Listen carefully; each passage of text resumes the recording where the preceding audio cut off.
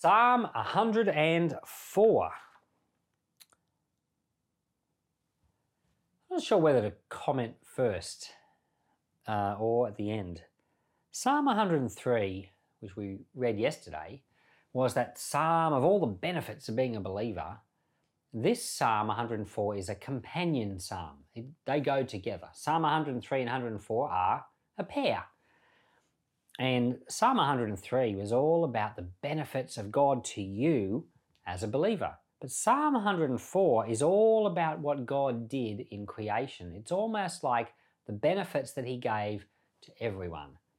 It's almost like common grace. Psalm 104 actually traces the days of creation, the 6 days of creation, and goes through day 1 all the way through to day 6, saying what God did. And so we've got these two psalms that highlight how wonderful God is and all he's done. One, Psalm 103 for you, and this one, Psalm 104, is his wonders in creation. Let's read. Bless Yahweh my soul. Yahweh my God, you are very great. You are clothed with honor and majesty. He covers himself with light as a garment. He stretches out the heavens like a curtain. He lays the beams of his rooms in the waters. He makes the clouds his chariot. He walks on the wings of the wind. He makes his messengers winds and his servants flames of fire. He laid the foundations of the earth that it will not be moved. You covered it with the deep as with a cloak, and the waters stood above the mountains. At your rebuke they fled. At the voice of your thunder they hurried away. The mountains rose and the valleys sank down to the place you had assigned them. You set a boundary that they might not pass over, and they don't turn again to cover the earth. He sends springs into the valleys, they run on the mountains. They give drink to every animal of the field.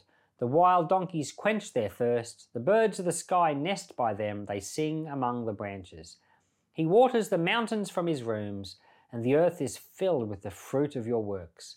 He causes the grass to grow for livestock, and plants for men to cultivate, that he may produce food out of the earth, wine that makes the heart of man glad, oil to make his face to shine, bread that strengthens the man's heart. Yahweh's trees are well watered, the cedars of Lebanon which he has planted, where the birds make their nests. The stork makes its home in the cypress.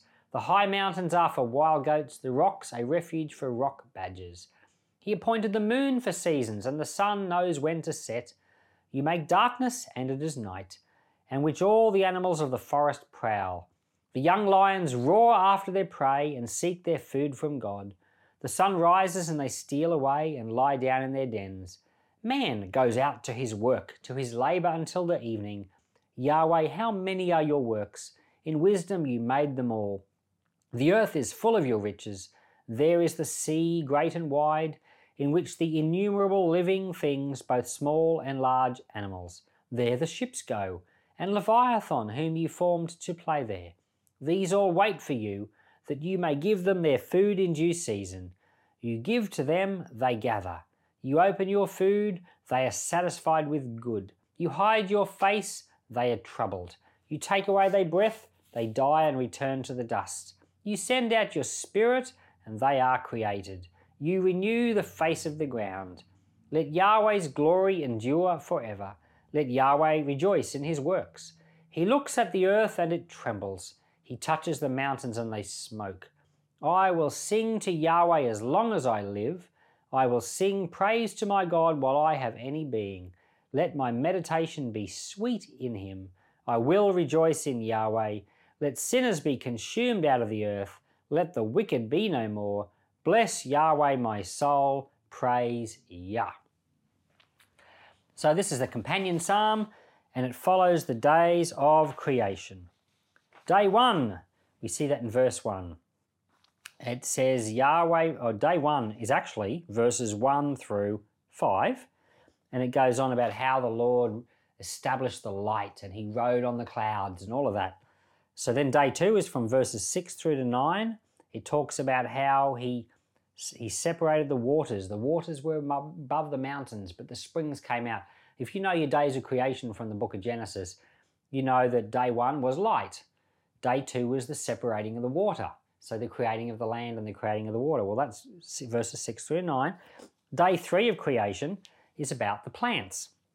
And it goes on and it talks about him, giving the birds get to rest in the trees, and he causes the grass to grow for the livestock, and plants that man can grow. So it talks about all the benefit of the plants that helps the animals and helps the birds and helps the people, even wine, So that's day 3, from verses 10 all the way through to 14. And then day 4, I haven't exactly written this down very concisely, but day 4 is about the sun, the moon, and the stars. And we see in verse 19, he appointed the moon for seasons. The sun knows when to set. You made it darkness, and it is night. So that's day 4, all about the sun and the moon and the stars. And then from verse 25 on, he starts talking about the animals. That's day 5 of creation. Yahweh, you know your works, and in wisdom you've made them all. He made all the animals. He made things like squirrels. He made other animals which are amazing, like, giraffes. And such diversity of animals, kangaroos, and you think of animals like egg-laying animals like lizards and birds, and then you think of mammals, like tigers that don't lay eggs, and then you think of weird combo animals like the platypus, which are kind of like a mammal that does lay eggs. God's just created such diversity, it's incredible. And then we get down to day 6.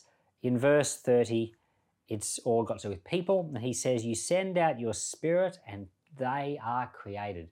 When God made Adam, he did make him out of the dirt, but then he breathed into him and his spirit went into him. And, people, we're not just animals like animals are. We're animals that have the spirit in us. We're a bit more complicated than just regular animals. It says he sent out his spirit and we were created. Verse 31, let Yahweh's glory endure forever. Let Yahweh rejoice in his works. And God did rejoice in his works. He looked at it all and said, it is good. So verse 33, I will sing to Yahweh as long as I live. I will sing praise to my God while I have being. While I'm alive, I will praise him. Psalm 104 is worth reading again and thinking more about. Think of all that God has done. Think of creation in its fullness. And I watched a video recently, and it was put out by the creation science people, and they'd done this survey. And I know that, there's a lot of people in the world that believe in evolution. There are a lot of people that believe in creation, and some people kind of believe in both. And they kind of believe that God made the world, like he created the world via the evolutionary process. In my mind, I've always allowed room in my heart for believers to have that opinion, because,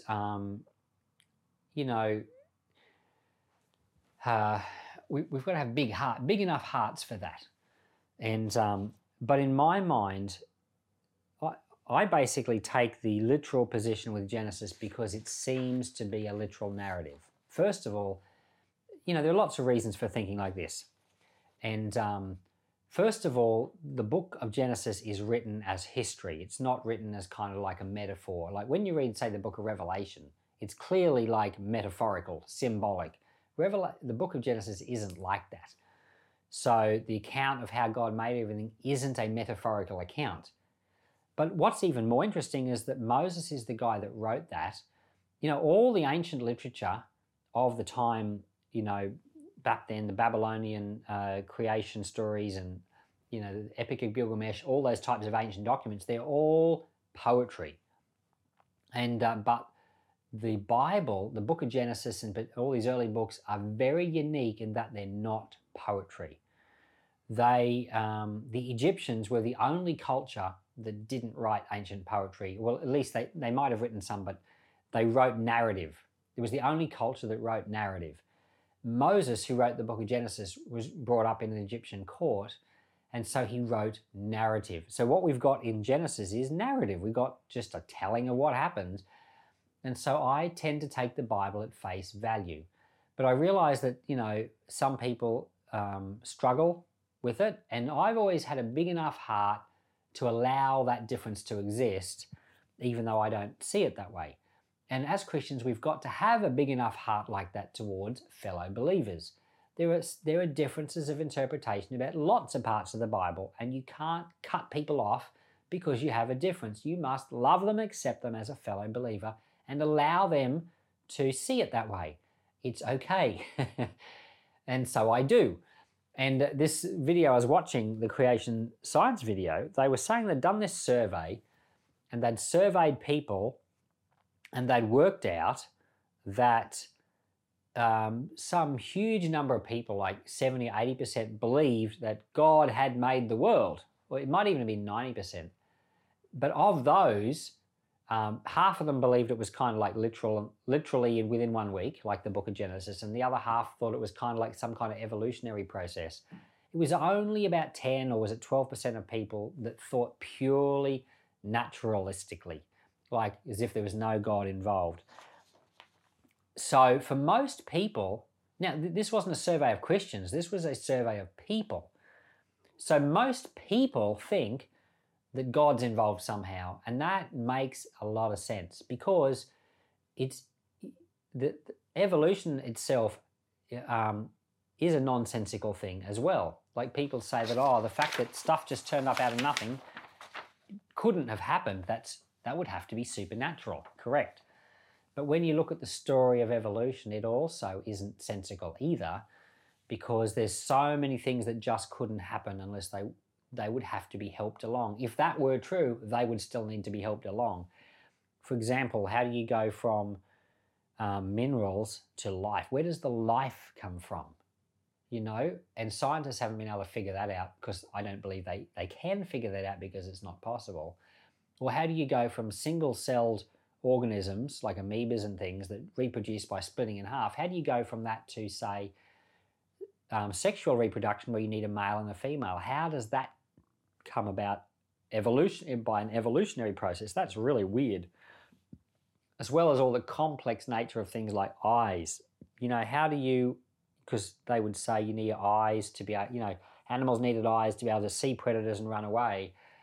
But how do you see when you haven't got eyes yet? How did, you know, so, and the eyes, of course, are highly complex. The body is far more complex than Charles Darwin thought it was when he was suggesting these theories in the 1800s.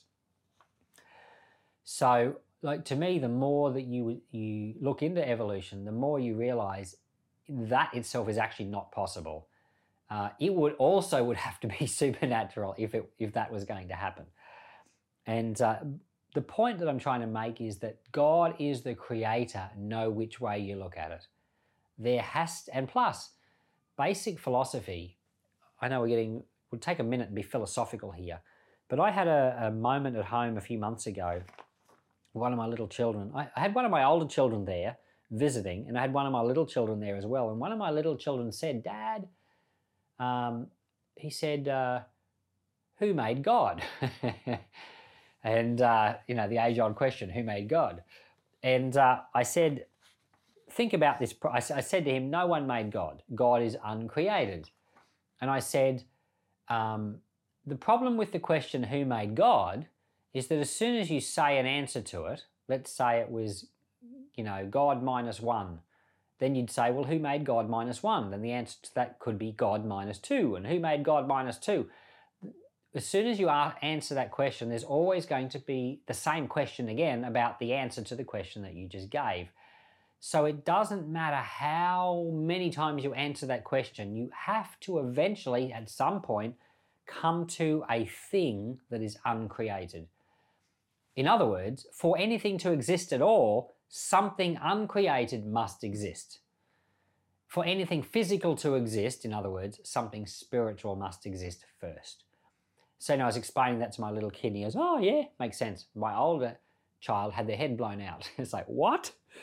It's like, it was just, I had never seen it that clearly. Well, that's just basic philosophy. Nothing would exist at all unless God exists first. And something uncreated must exist, or otherwise nothing will exist. People who don't want there to be a God, they say that the universe is the uncreated thing. It's just always been here. But as you know, that's something that we struggle to get our minds around. How could something like the universe always exist that's physical? I think it's much easier to believe that a spiritual thing existed which wasn't physical than for a physical thing to have always been eternal. Besides, we have the word of the Lord, The Lord tells us that he is the eternal God, the uncreated one. And here in Psalm 104, we have a psalm praising God for his works in creation. And it says in verse 34, "Let my meditation be sweet to him. I will rejoice in Yahweh." I want to leave you with this question. Why did the Lord create everything? Why did the Lord do what he did? I want you to think about that and then thank him for it. Father, I ask your grace to be upon us today. And as this video finishes and as everyone takes a minute to think about why you did what you did, I pray you'd fill our hearts with thoughts and show us the love of God afresh. Amen.